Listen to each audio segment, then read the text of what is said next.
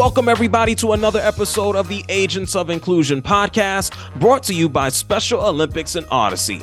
I'm JR of the JR Sport Brief Show on CBS Sports Radio. If you haven't subscribed, what are you waiting for? New editions with new inspirational athletes drop every Wednesday. Momentarily, we're going to hear from someone who isn't just an athlete, but a poet, a writer, a global messenger. She's proving people wrong, and quite simply, she's just a superhero. Let's go out to the Bay Area and meet Amanda Haranoff. So now we can get right into everything. Amanda, first of all, how are you? I'm doing well. Thank you so much for having me. No problem. Not a problem at all. I guess the first question is, what is your role as a global messenger and a health messenger? What do you do? Yeah, so I'm a global ambassador for Special Olympics.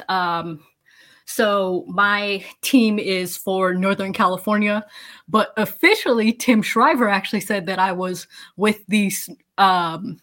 one of the voices for the Special Olympics movement.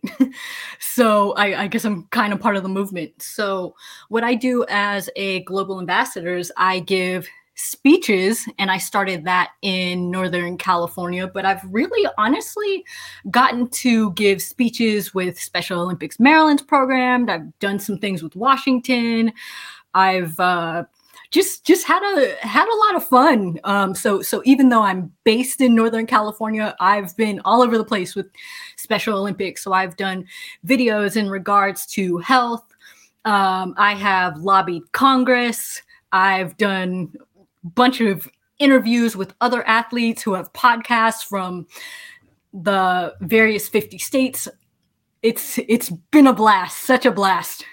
And I know you've been working with Special Olympics since 2018. What initially got you involved? How did this relationship come to be? Yeah, thank you so much for asking.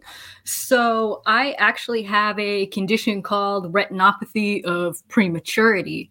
Unfortunately, at the time, I was dealing with a detached retina. And I was feeling a little, upset. So my mom found an advertisement in the local paper, and they were like, come join the Special Olympics. It was their local track meet. So I sat in the bleachers and I got to join the fun, because, when you're a spectator for the Special Olympics, you have just as much fun. But what really got my heart into it was hearing the Special Olympics oath, which is, as we all know, let me win, but if I cannot win, let me be brave in the attempt. And that is what sold me. I was like, I want to do this. How do I sign up? So turning a bad situation into something super positive. Did you have any reservations about joining initially when you heard about it, or were you just all in from the beginning? My only reservation about joining is I've never ever been sports inclined. So to hear that you actually have to play a sport to be part of the Special Olympics, I was like, I'm not good at this. And this, I've seen several of my friends, oh, what sports do you play? Oh, I play soccer. I swim. I play basketball. And for myself, being diagnosed with hydrocephalus, which is water on the brain, I can't afford to get hit in the head. So that leaves a lot of these sports, soccer, basketball, not necessarily swimming, but soccer, basketball. So all of those contact sports kind of leaves me out, because that would not be, a good idea if I ended up getting hit in the head. So sure. It was limited choices with the sports, but that's okay, because I discovered something even better being a global ambassador. Awesome. So what sports did you initially play? What did you get into? Yes. So I initially played bocce ball, and I bowled for a little while. And so what's your favorite part about being a global messenger and just being a part of the family of Special Olympics? Honestly, what I'm doing right now, this, interviewing, getting the story, and not just the story of Special Olympics, but the heart of Special Olympics out there. This is the heart of the organization. Getting the opportunity to hear the stories of other Special Olympics athletes and realize that you're not alone. And we're going to get into your poetry and writing. We're going to do that in a few minutes. But before we get there, I love, and I've heard some of your older interviews, what you said about like proving people wrong. Can you talk to us about that? Why is that something that you're passionate about? Yeah, because society labels us, and they label us and they try and put us in these boxes. But when you're in a particular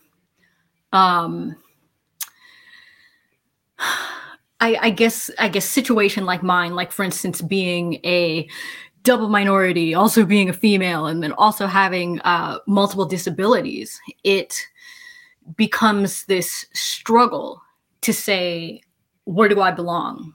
And when you ask yourself, where do you belong? It's proving that you've earned the right to be there. So I love proving people wrong, because it's just that's what makes me smile, especially if you're somebody who told me I couldn't do it in the first place. I want to be able to prove you wrong. I want to be able to say, you know what, I did it. You told me I wouldn't be able to, and I just proved you wrong and made you look horrible. I love it. What does inclusivity mean to you? How would you define that?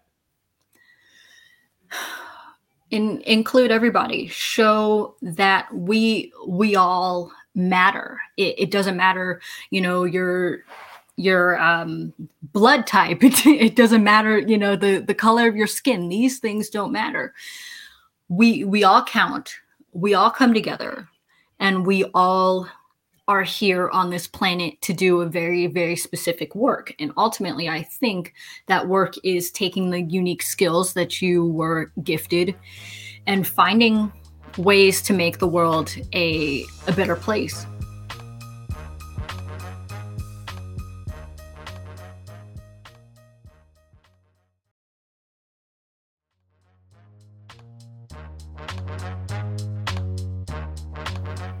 What got you into writing?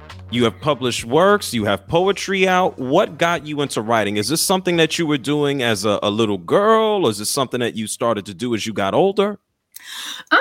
So growing up, like my sister and I would keep diaries and journals and things like that. But growing up with like dyslexia, this made writing painful for me. So this wasn't really something that I looked forward to. But fast forward to 2016, I received a diagnosis of autism.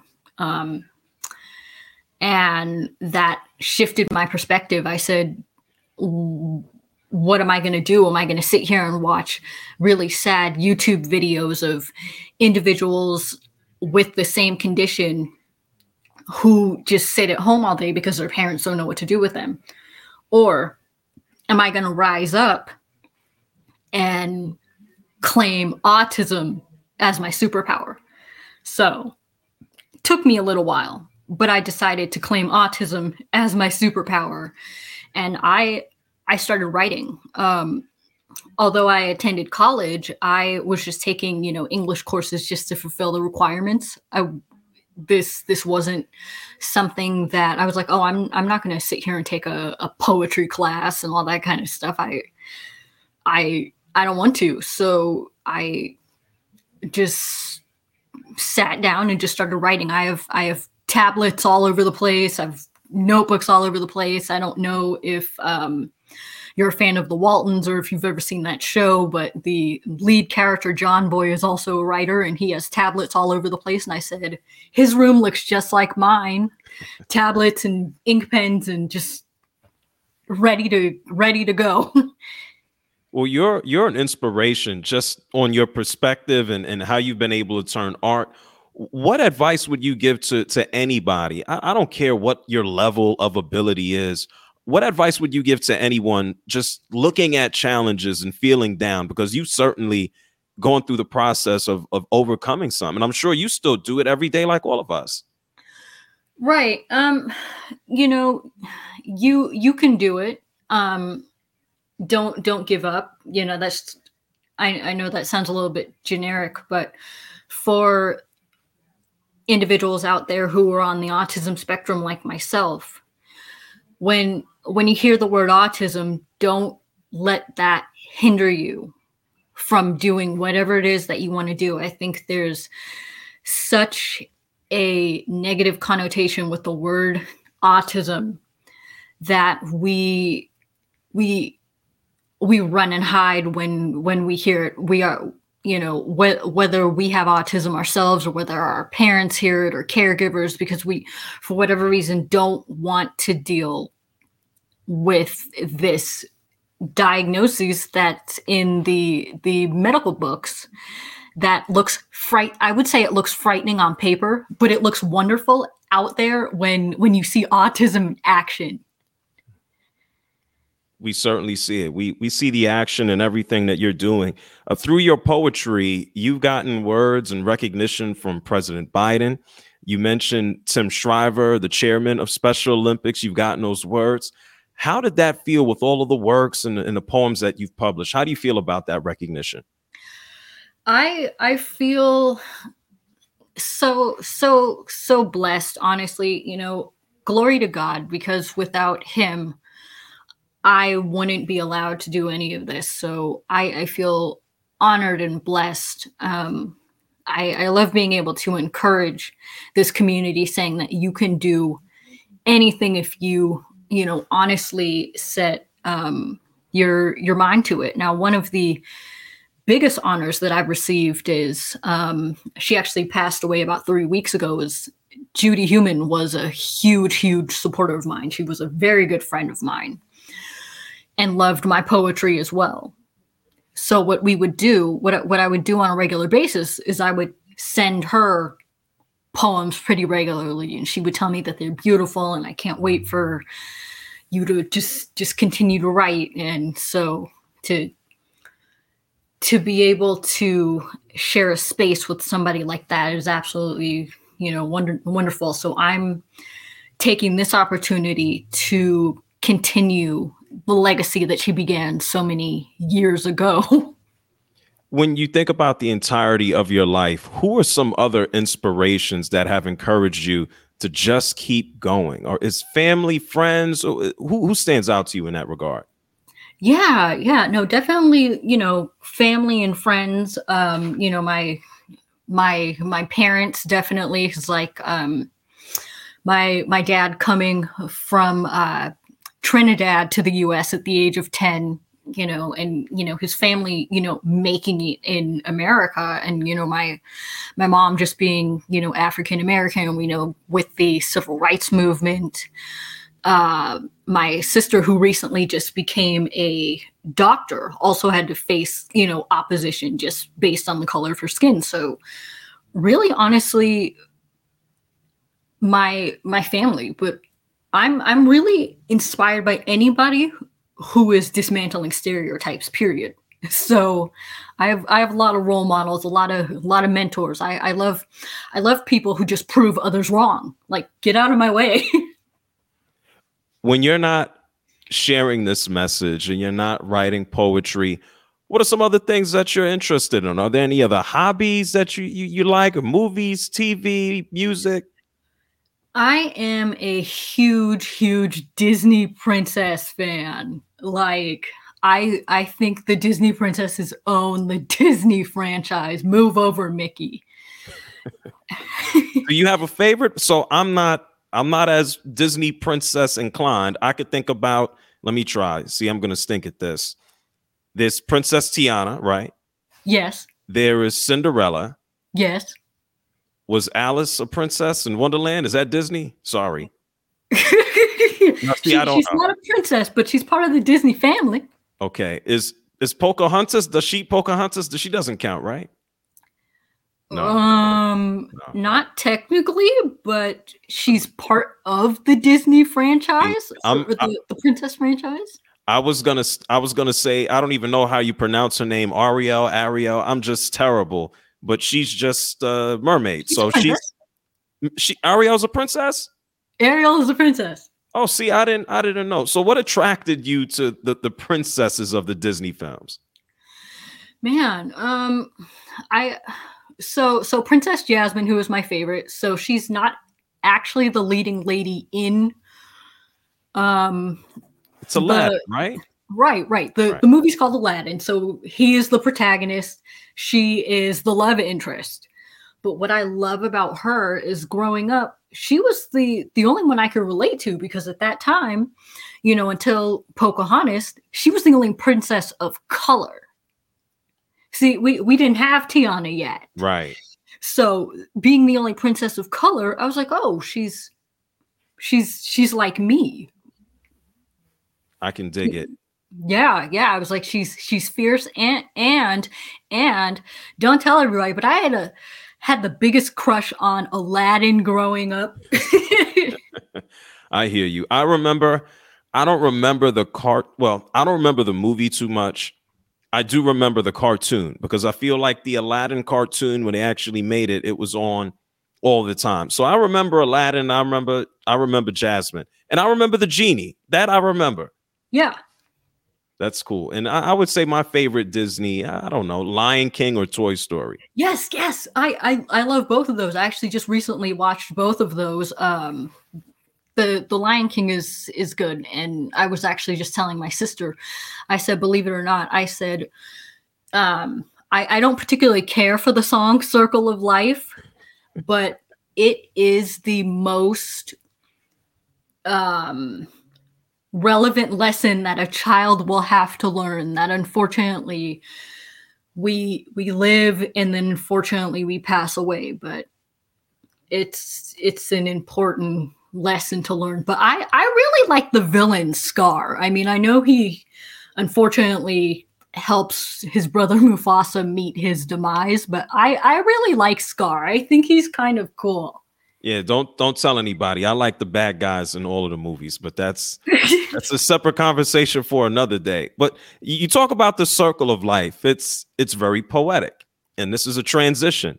You're also very poetic. Can we get or hear one of your poems? Can you share one with us? Sure. So I actually wrote this a couple of hours ago, and I do this a lot. Like when I do like my interviews, I'll write something like 15-20 minutes before I'm scheduled to go on. So the fun part about it is this is the first place you guys will be hearing it. Oh, well, thank you. We appreciate that. Yeah. We strive to be our best, ready to take a stand against intolerance. We are strong, marching for inclusion. Discrimination will not win. We have a heart that is filled with joy. Let love capture us all. We rise with grace as we chase our dreams. Yes, we are differently abled. Autism, Down syndrome, and so many others that make us unique. We are athletes of the Special Olympics. And oh, yes, we are ready to compete. Oh, I love that. That's awesome. Thank you for sharing that with us. Absolutely. There are so many people outside of the Special Olympics community who aren't fully familiar with what it can do, or the fact that there are events all year long in their city, in their state. What would you tell people outside of the organization, outside of the family, who aren't familiar with Special Olympics? Why is it worth a visit, a volunteer? Why should they take a look?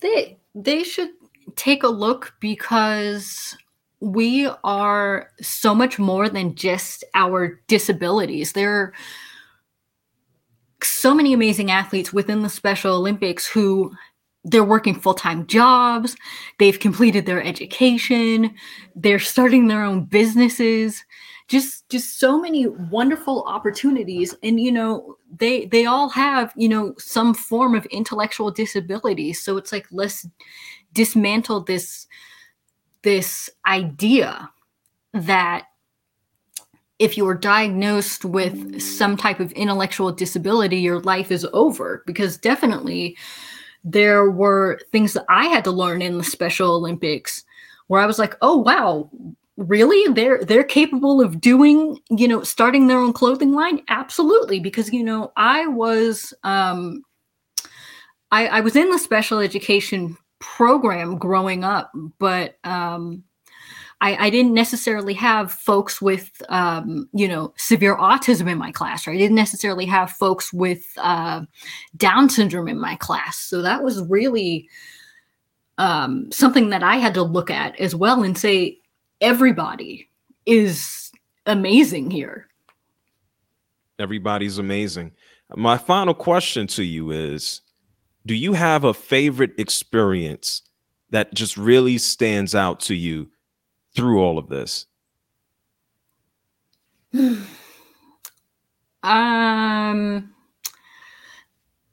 Special Olympics related, or just? Yeah, Special Olympics related. And if there is something else that stands out, by all means, go ahead, share it. Okay. I would have to definitely say it was the Global Ambassador training back in 2019. That's literally where athletes get the opportunity to find their voice, and they get the opportunities after they complete their programs, or after they complete the program, to, things like lobby Congress, do interviews. But I loved that experience because it was a moment for everyone to be proud and as well as in agreement with what I was saying. It wasn't something that was dismissed.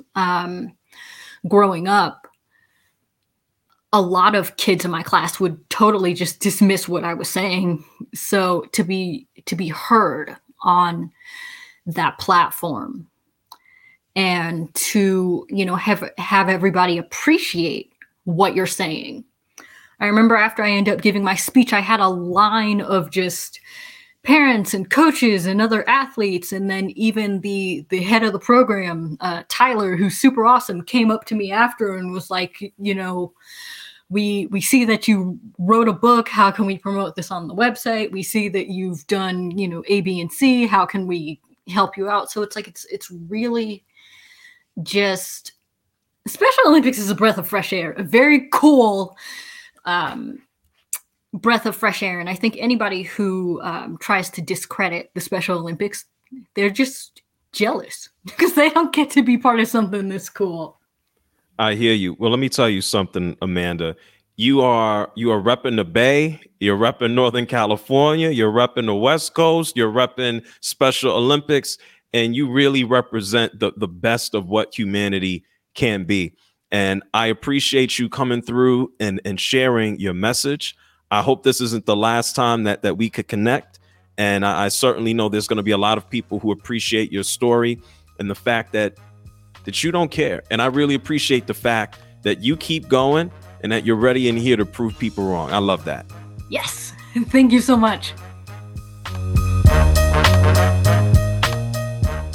Thank you so much to Amanda. There's so much to learn from her life experience and perspective. She really is a superhero that we can all learn from. The greatest example of what we can achieve without harping on limitations. And thank you for the exclusive poem. If you're not already involved with Special Olympics, or at least giving it a look, go to specialolympics.org to find a local event or program near you.